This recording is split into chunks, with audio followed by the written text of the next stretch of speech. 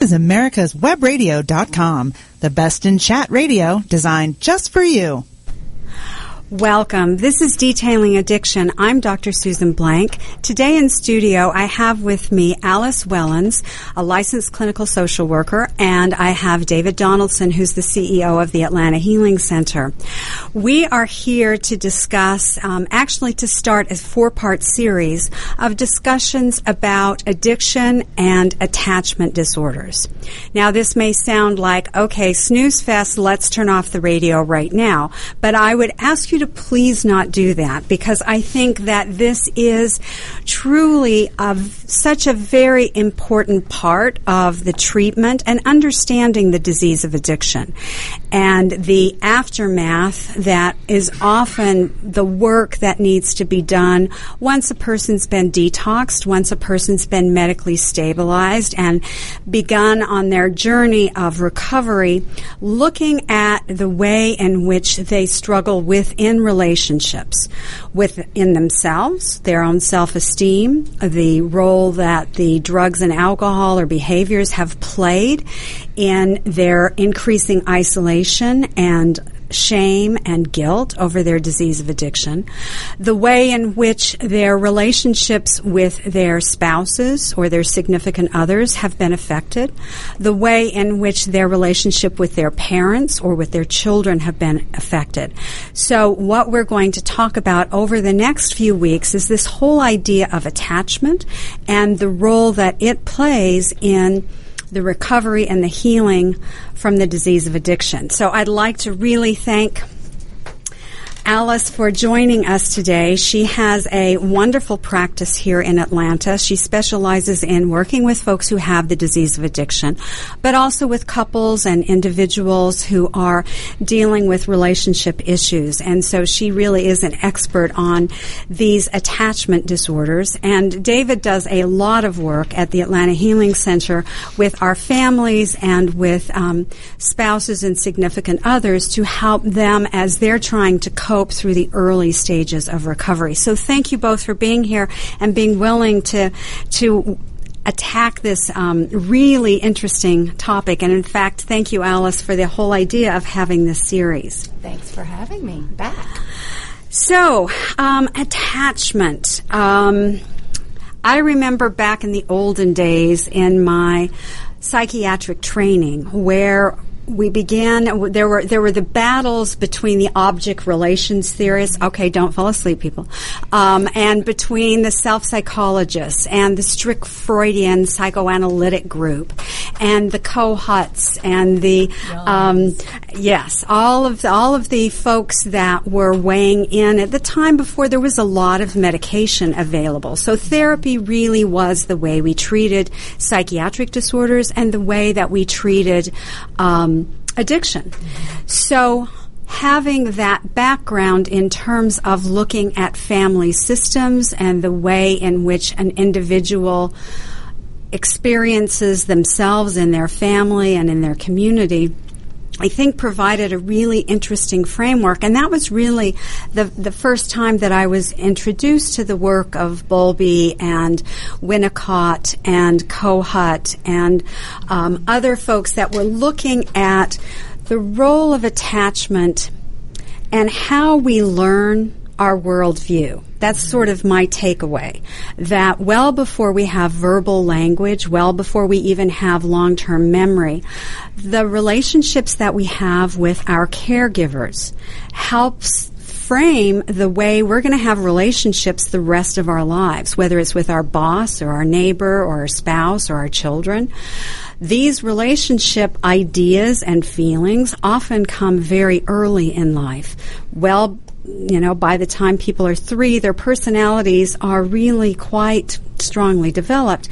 And whether the world is a wonderful place full of exciting things to learn and experience, or whether the world is a scary place that's not safe and full of really bad things that are going to happen next, that kind of worldview gets developed through our attachment. Is that your understanding, or did I oversimplify that? No, absolutely. And I want to say to the snooze fest comment, I totally can see how this would be a snooze fest.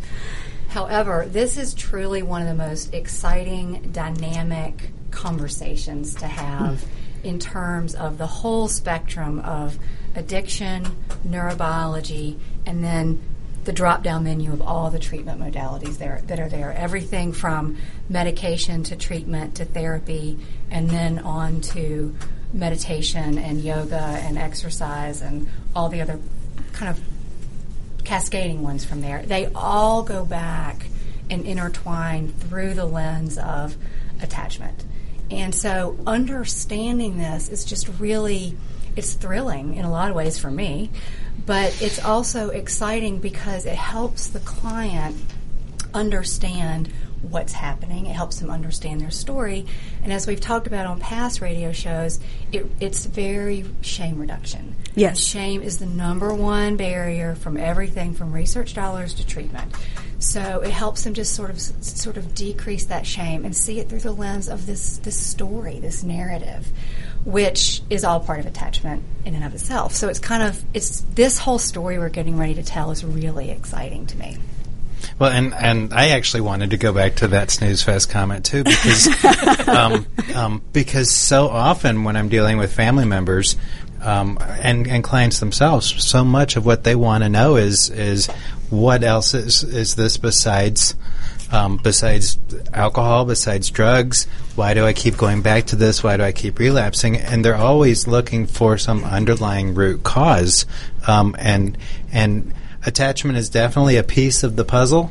They're having to accept that total abstinence is a big part of the equation, but then they're also having to accept that there's aspects of themselves in terms of their ability to connect with others and their ability to relax and be comfortable among groups that they don't really get where that comes from. And attachment disorder definitely speaks to a lot of that.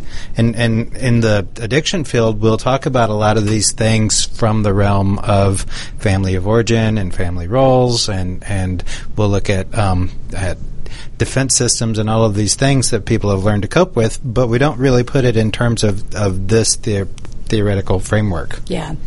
So should we jump right in? Yes, please do. So I kind of like to tell the story because I am a therapist and I like the narrative and the story.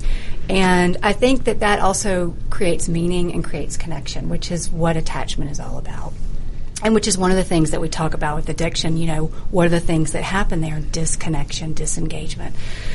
So attachment really came into being with John Bowlby, and I'm not going to go all the way back there, but I think it's important to just name him because he was born in England, and he was raised by a nanny, by that strict British turn-of-the-century family, and he and his siblings were raised by a nanny, and that's one of the things that really sparked his interest in that, and that's what makes his story so important to the story of attachment.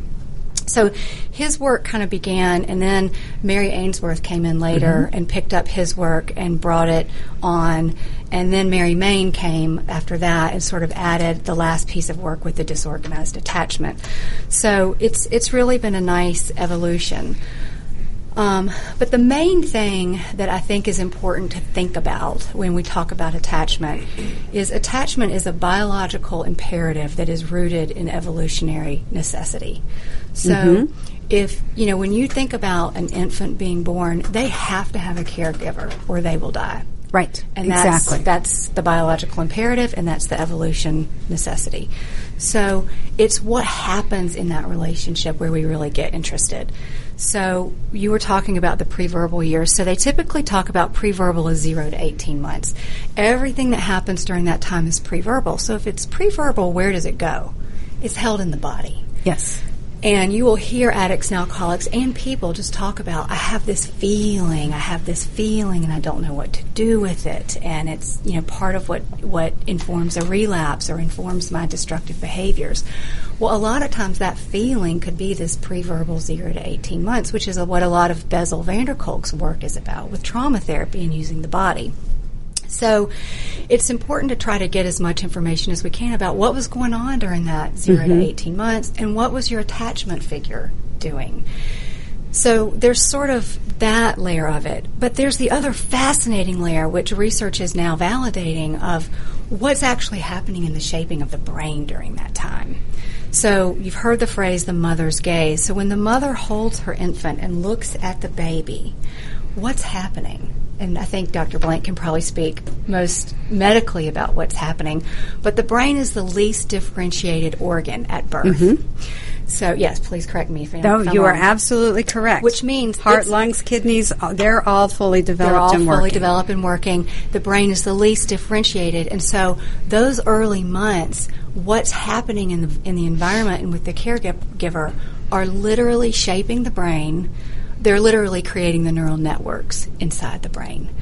And it starts with the amygdala area that is the signal for safety and danger. The amygdala sends the signal to the limbic system of this is safe, this is dangerous.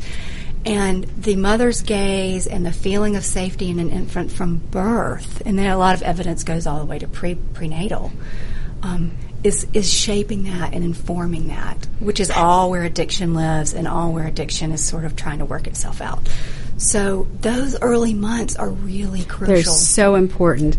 And I think we've talked before about if you think about how most people hold a newborn baby. Now, we just had a newborn baby in our family.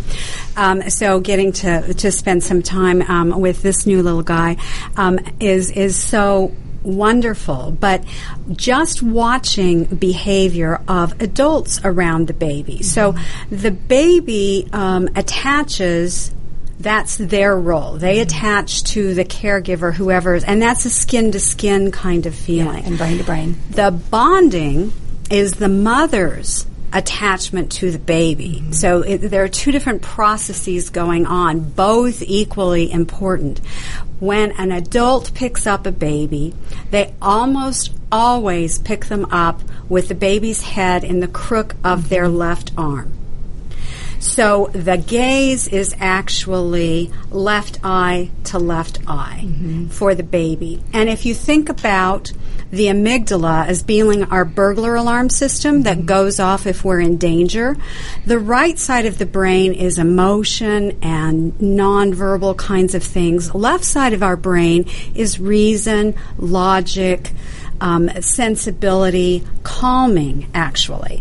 So if you're developing through your gaze, through the way you hold the baby and look at the baby, you are helping to calm down that burglar alarm system. So holding a child, especially when they're fearful or crying or sad, and having that brain-to-brain connection through the vision, left eye to left eye, really helps to soothe the child as much as bouncing or rocking or patting or whatever. Having that skin to skin or that warmth in the embrace, but then also that left eye visual connection is developing that side of the brain that allows the baby to learn to self-soothe, hopefully. And that's, you hit the magic word there, which we'll come back to, which is the word soothe, because the disease of addiction is all about self-regulating and self-soothing. It just kind of takes a dog leg left turn to get there. But so we definitely want that sort of highlighted.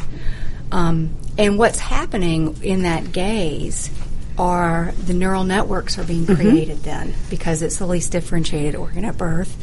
So these neural networks are being formed in the brain, which later inform everything about how this baby sees the world and reacts to the world, and then later reacts to chemicals. Exactly. Yeah. We're going to take a break. When we come back, we're going to talk about these nonverbal years or months and learn a little bit more about how the brain develops. Thanks for listening. We'll be right back. The disease of addiction is a life-altering challenge, not just for the person suffering its effects, but also for the family and friends who support and love the one caught in its grasp. What should be the course of treatment? Who is the best person to render treatment? And what is the best place to go for the care that is needed? We know that you want answers to these and many more questions. Call 770-696-9862 and speak to a representative of the Atlanta Healing Center. They can tailor a program specifically designed to address the needs of the person suffering with an addiction, or give you guidance as to where that help may be found. Information is the key, and the trained staff at AHC is here to assist. If you wish, you can also get more information on the website located at www.atlantahealingcenter.com. Hi, I'm Dr. Mike Karuchak. Join me and my co-host, Dr. Hal Schertz, every Thursday morning at 8 a.m. and listen to the Doctor's Lounge, where you get a private insight into the conversations that doctors have amongst themselves. Join us Thursday, 8 a.m. every week. This is Daryl Pullis, inviting you to listen to America's Homegrown Veggie Show right here every Saturday morning at 10 Eastern Time. Great guests, great tips, and valuable information about growing your own vegetables, fruits, and herbs. Perhaps you are struggling to cope with the disease of addiction. If not, you probably know a family member or friend that needs help in battling the cravings and the personal and professional damage done by the effects of drugs or alcohol.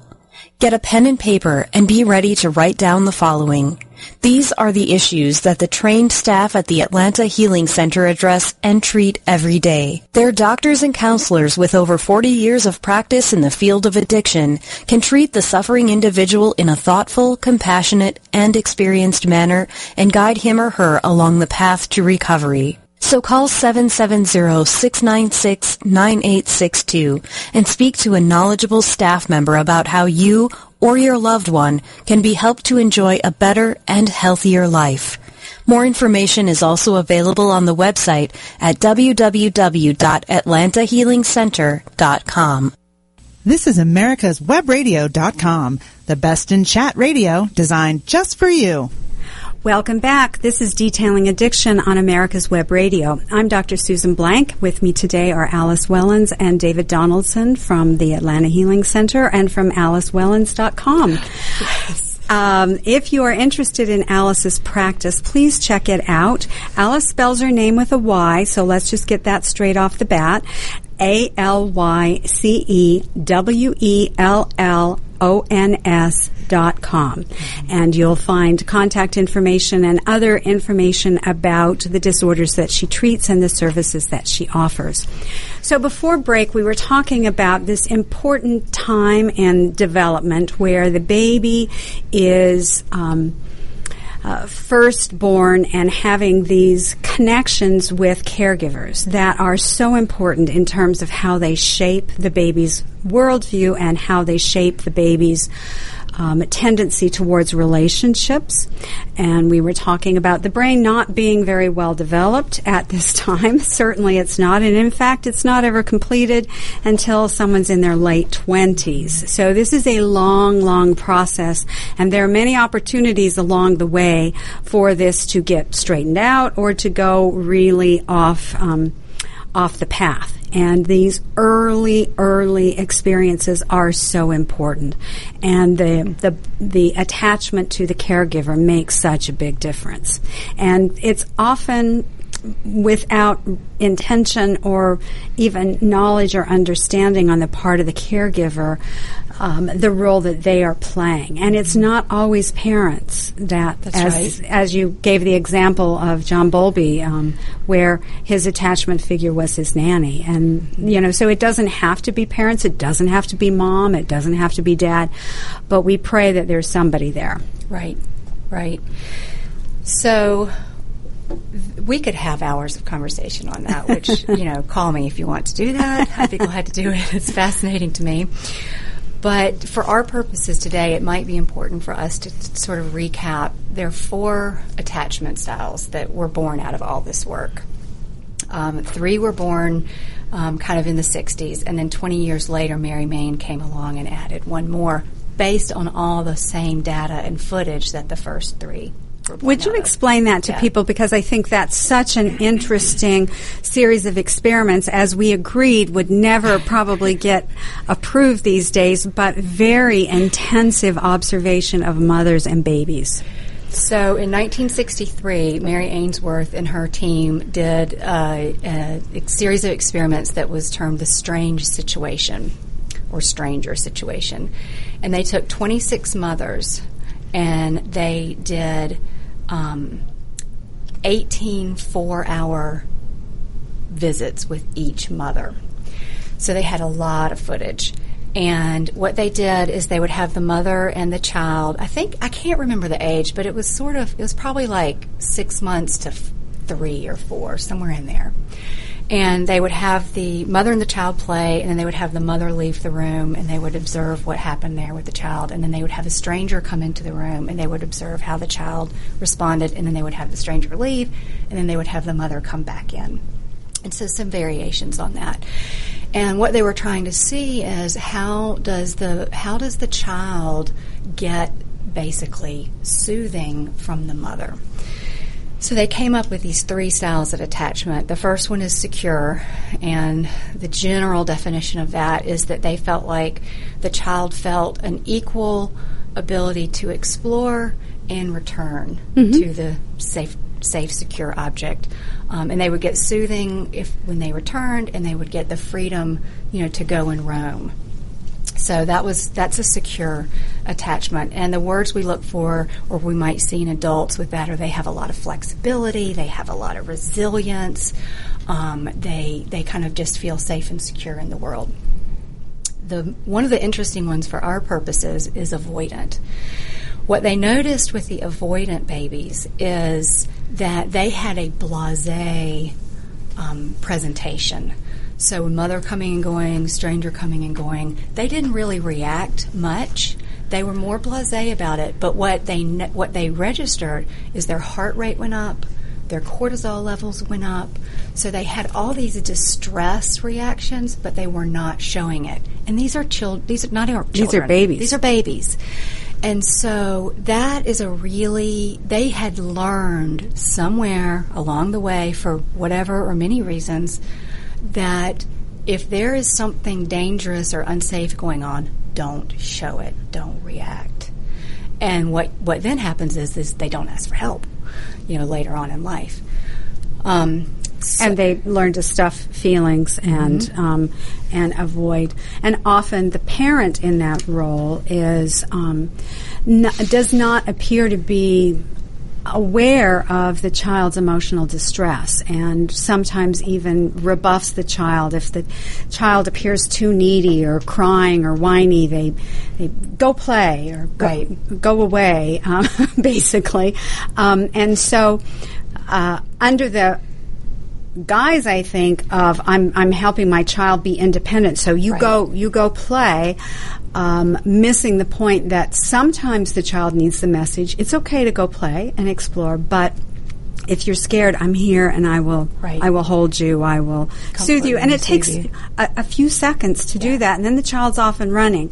But these children that have not experienced that invitation to come and I will soothe you, that you're on your own here, kid, they develop this very avoidant style, and the world is not a safe place. No one's safe. That's right. And the work... Oh, go ahead. Well, what I was going to say, what's interesting for me listening to this, talking about that child in particular, is that when we're talking about dysfunctional roles in a family system, we'll often talk about the lost child who's up in their room listening to music, headphones on, not bothering anybody.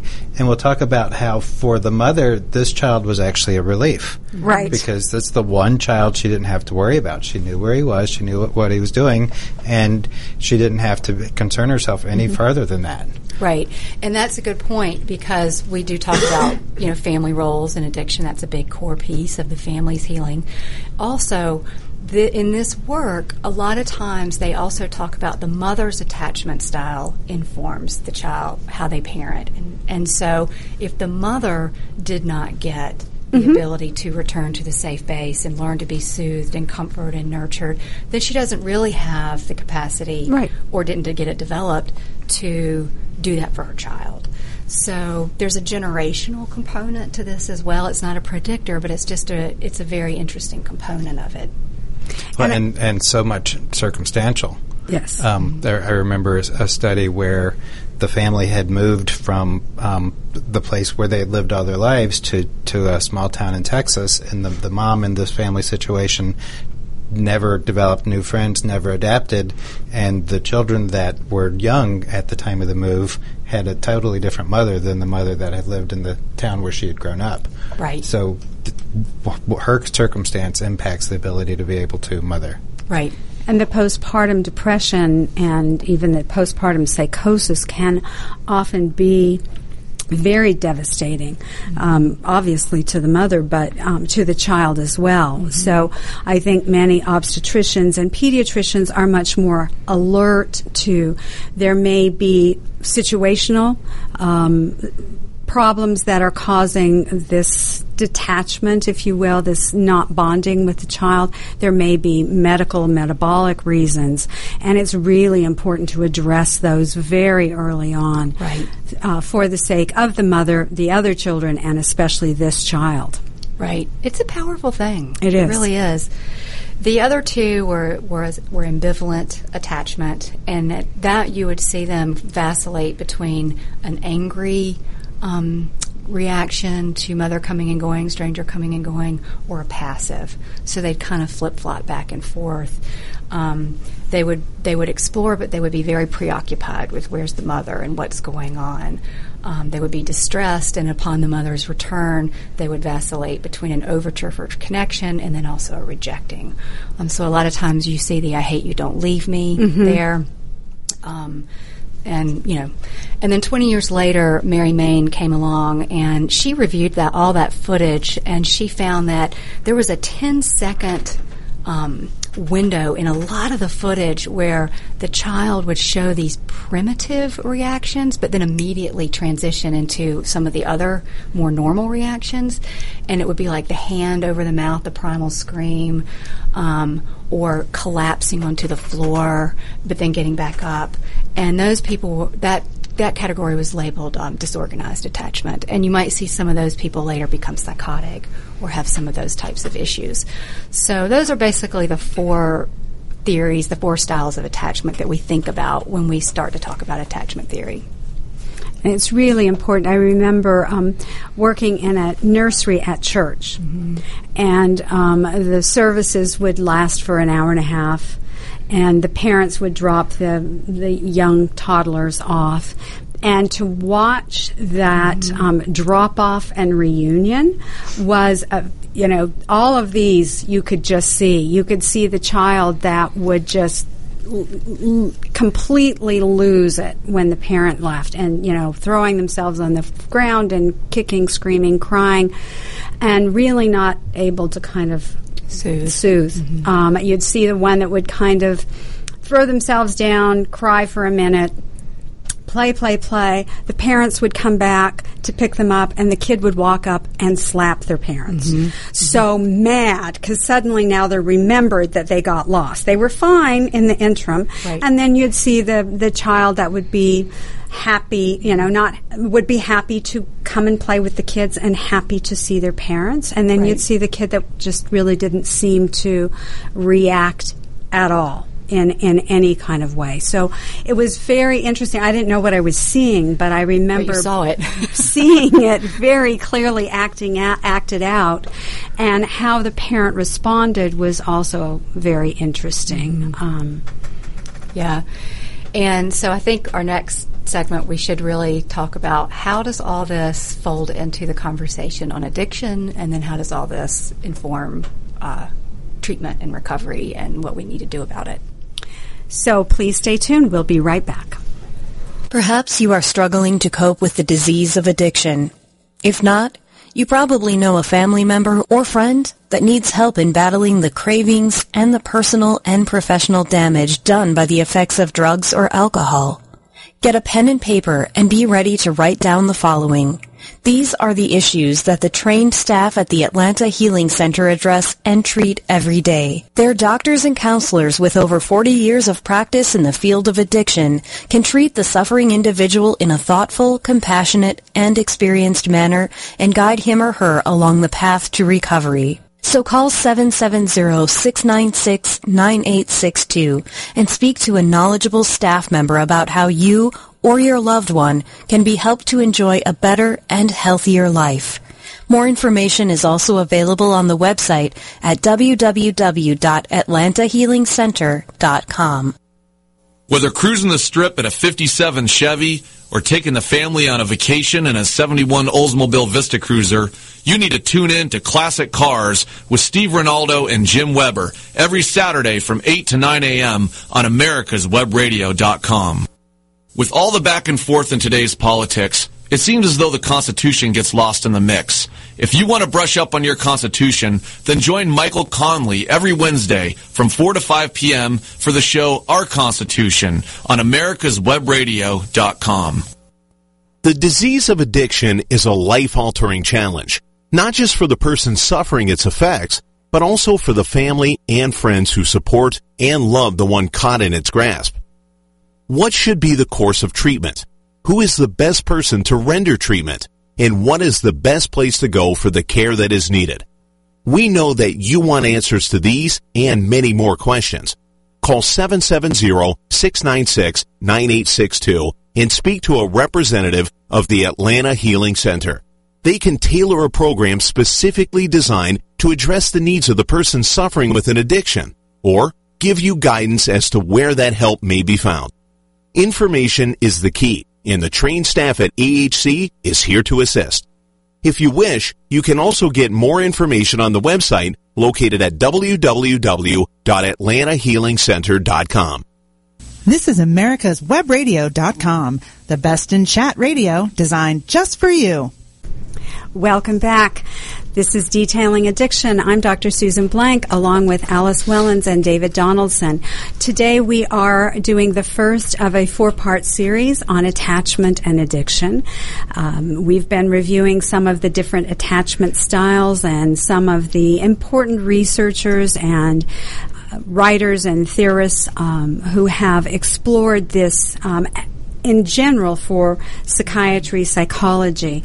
So this work is used in all aspects of therapeutic interventions, not specifically for addiction. But I think let's turn to the disease of addiction, and particularly the person with the disease of addiction. Their attachment style can be very important, and important to recognize and understand as someone working with them or as a family member, loved one of this individual. Yeah. So, right, let's jump over into that. So all that you just heard us talking about is really sort of creating this scenario where you have somebody who had some attachment disruptions, and for lots of reasons, some we know, some we might not know, they have a sense of heightened dysregulation that they might not even know about. So we're talking about, 9, 10, 11, 12, 13, 14, 15, kind of those years, and even earlier.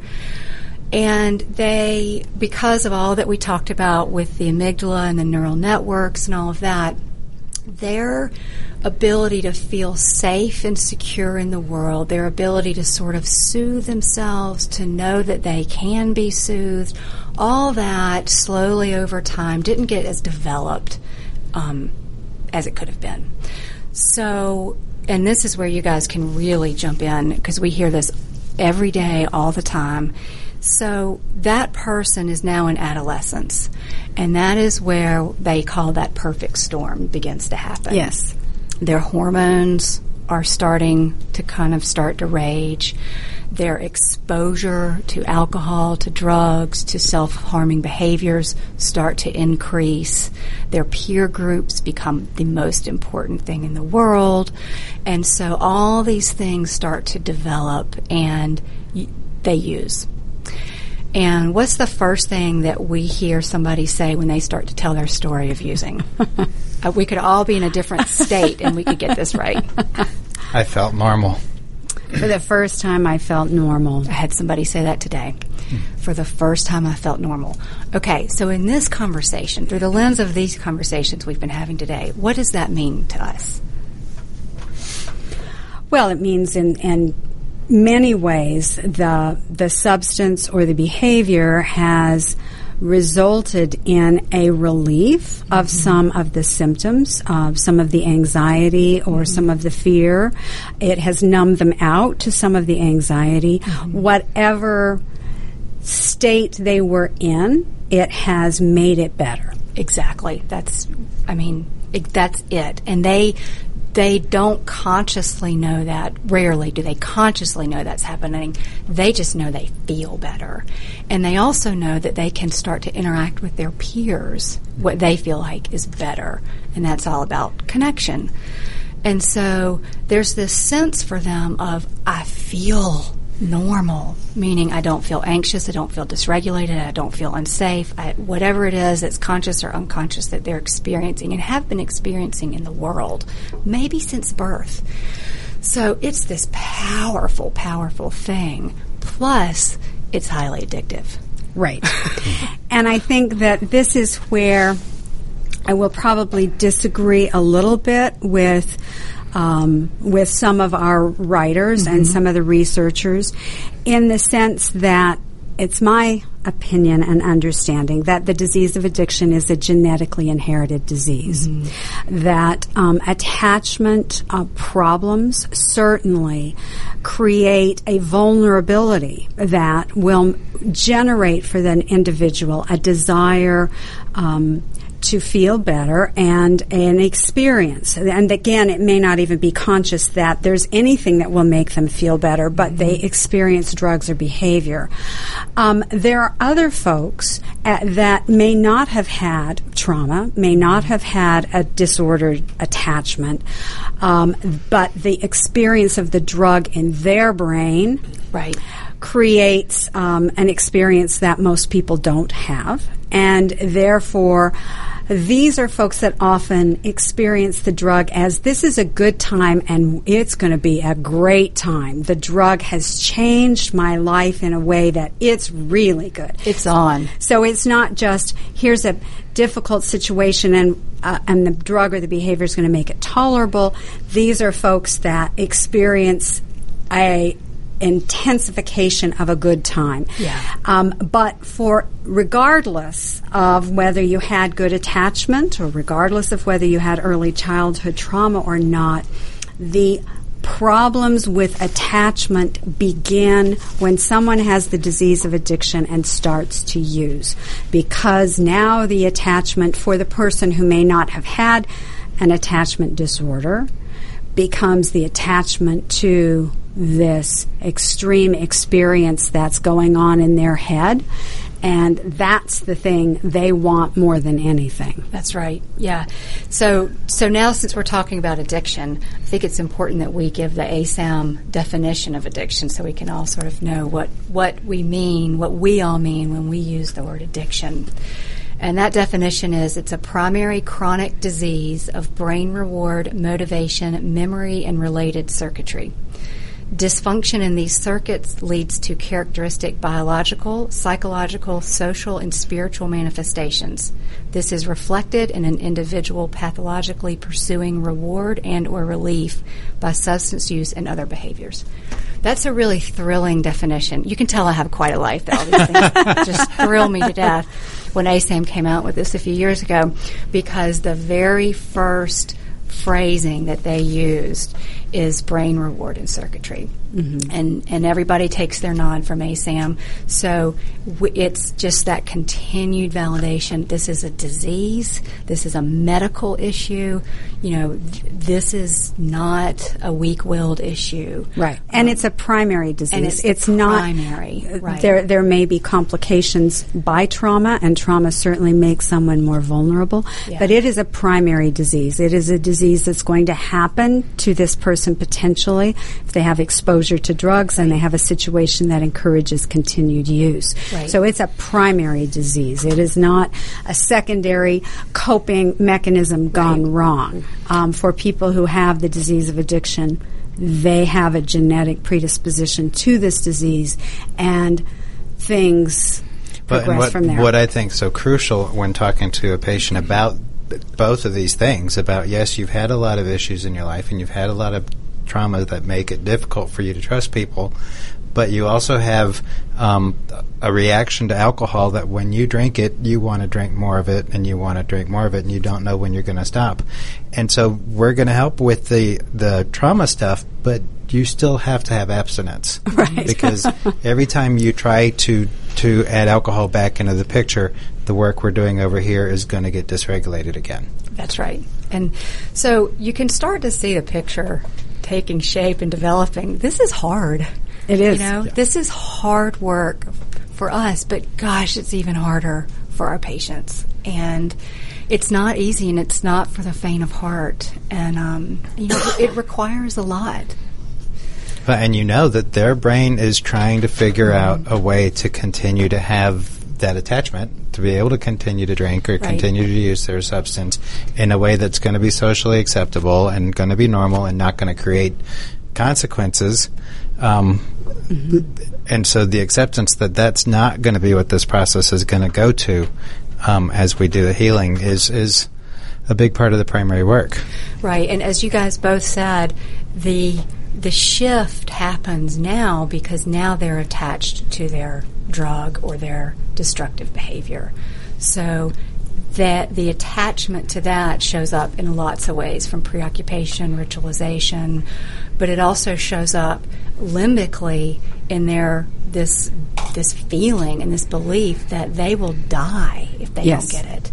So, we're kind of fighting it. So CBT is really helpful, but it certainly cannot fight this alone. We can't just change the thinking. It's a very complex, multidimensional piece at this point, and they believe that if they don't get this, they're going to die. So it's a very sensitive process to try to go through to help people get into recovery. And if they don't have the secure attachment, if they don't have the relationship with their early caregivers that gave them a sense of safety and security, then they are so much more vulnerable. They are so much more at risk for developing this unhealthy, addictive relationship with a substance or behavior. It's so much more prevalent for these folks, and they are also struggling because they don't have the coping skills. They don't have the strategy or the network of family relationships. They haven't created that all those years from zero to, by the time somebody's starting to get into recovery, 18 hopefully, 35, 40. But they haven't created years of these networks. And we go back to that word, those words we've used earlier around resiliency, flexibility. They haven't had years of creating resiliency and flexibility in their coping skills or social networks, a good base of friends, a solid family, a spiritual life even, places where they can really go back to a secure base and pull from that. Without their substance. Without their substance, right? They don't have anywhere else to go, and they don't have this belief, even the neural networks not there, that the world is a safe place. That's not, they probably wouldn't verbalize that, but that's what they're feeling. Mm-hmm. And that's how their behavior plays out in their secrecy. I don't trust anyone enough to let them know what's really going on in my life. Mm-hmm. I don't trust the people who probably could help me and would help me if they knew. Mm-hmm. I don't trust authority figures. I don't trust treatment professionals. I don't trust.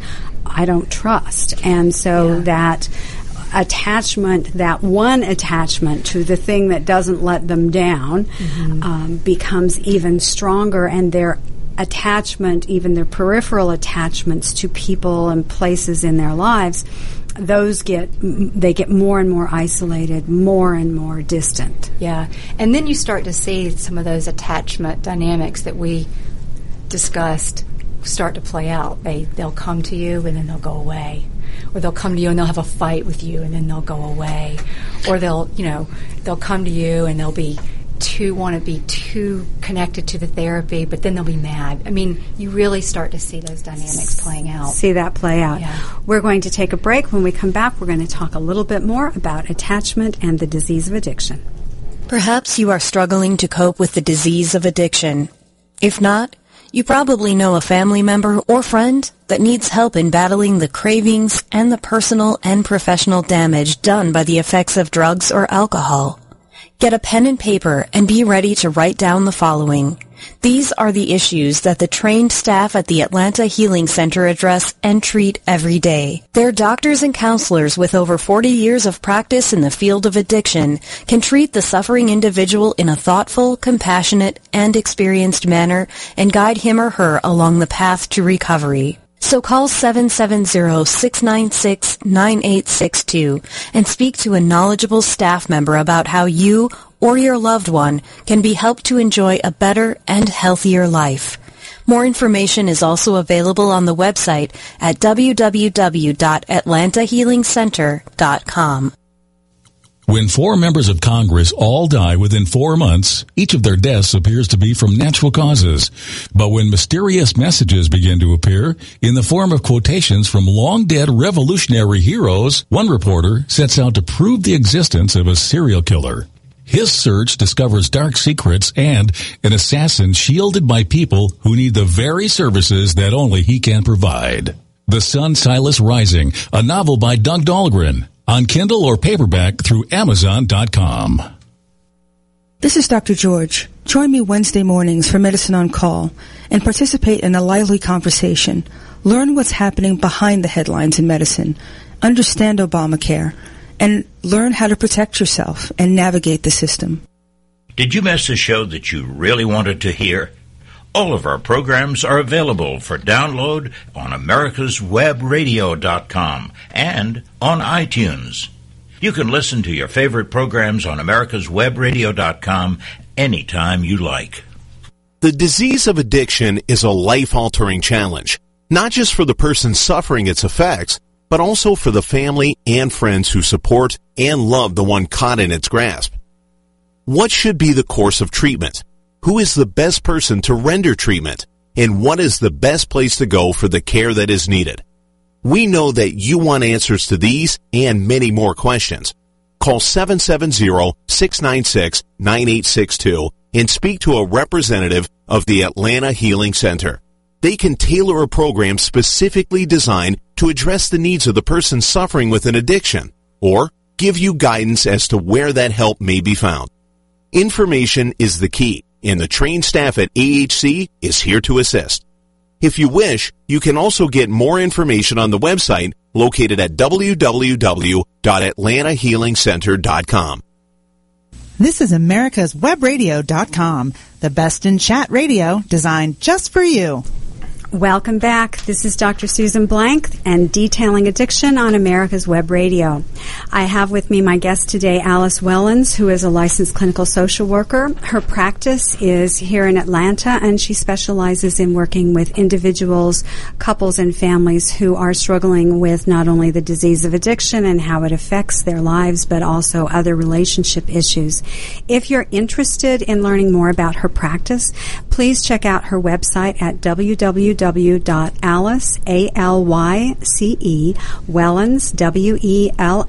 WELLONS.com. So thank you for being here. Thanks for having me. So right before our break, we were talking about the lack of trust and the hyper-attachment that the person with the disease of addiction develops as their disease progresses. And so all other attachments, all other things that used to have value and meaning, their job, their career, their health, their family, sometimes even their freedom, become secondary to the attachment that they develop to the substance or the behavior. And it becomes the solution to everything. Mm-hmm. Unfortunately, the realization that it is the problem is not often the first thing that patients will come to realize. And so this is a person who doesn't trust, and this is a person who doesn't often have coping skills and resources, and this is a person who has burned a lot of bridges. Mm-hmm. So they're in a lot of pain, and they're in a lot of trouble. Mm-hmm. They're really having to face the reality that this one thing that helped them feel normal and help them be able to socialize and connect with other people and have a peer group has ceased working, and they don't have other coping systems in place, or things that they may feel attached to their, as you said, ritual, or to, I can think of a lot of older alcoholics that are attached to their one chair in their man cave, and that's the only place in the world they feel safe, and now that's not even safe. And so beginning to look at accepting that they've got to change so many things other than just putting down the substance to be able to recover. It's a big paradox for them. It's an intellectual paradox, an emotional paradox, and to some degree it's a like this biological survival paradox, because they've gotten to this place where they have to realize that the thing that they think provided this regulation and this sense of normalcy is the most dangerous thing in their life. And sometimes just listening to them, start to get there, and you starting to work with them getting there, can start to give you a nod to what some of their attachment issues may have been.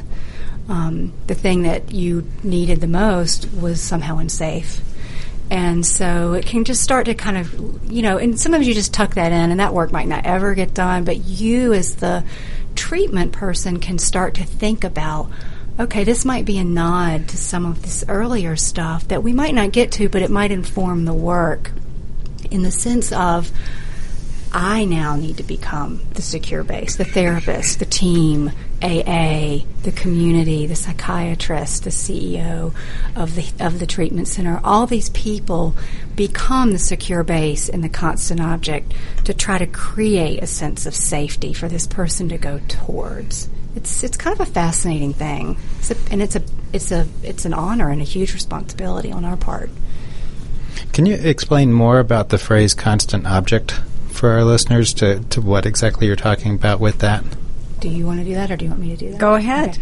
Well, you kind of referred to it earlier when you referred to the object relations theories. Right. Mm-hmm. Another British group, but the constant object kind of goes along with some of the attachment strange situation scenarios we were talking about. So when a baby is in a crib and the mother walks out of the room, the baby has no idea that the mother's ever going to come back. And that's terrifying. This is not conscious. It's biological survival of the species. And over time, what happens, or what we want to happen, is the baby eventually begins to realize the mother's gone, but the mother's going to come back. And that creates soothing, and that creates nurturing, and that creates safety. And then that gets sort of generalized out into the world. People go away, but they come back. You can have an internal sense of them. And you learn to soothe yourself by knowing these things and having these trusting, safe relationships. People who don't get that, the mother goes away and maybe doesn't come back, or the mother goes away and comes back and is hurtful or not attending, they don't get a constant object, so people aren't safe to them. Places aren't safe. The world isn't safe.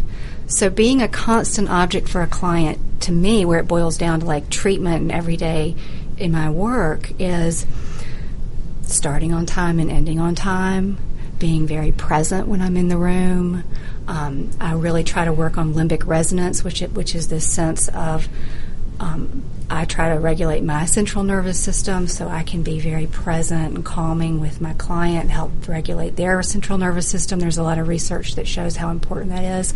Now, if anybody who knows me knows that can be a hard thing to do because I have a lot of energy. But it's actually really good for me. So that's kind of what I mean by constant object. Do you want to...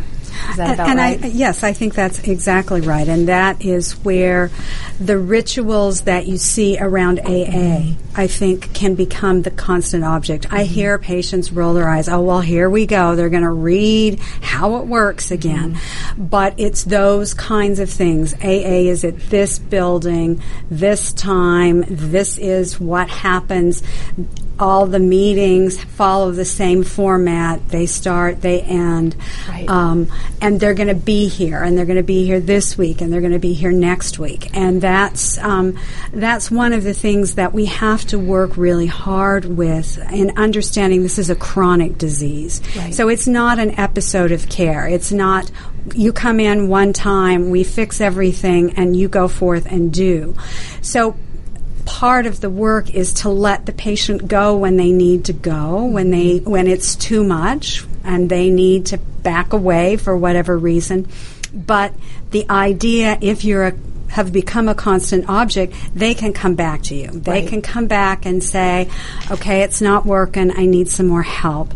And so you're there, you're going to not judge, not shame, you'll question what's happened, how can we help, but you allow them to come and go as you soothe them, and then you allow them to go forth and do what they need to do, understanding that this is a chronic illness and there is a chance that they'll be back to see you, but you've left the door open and you are present and you are with them.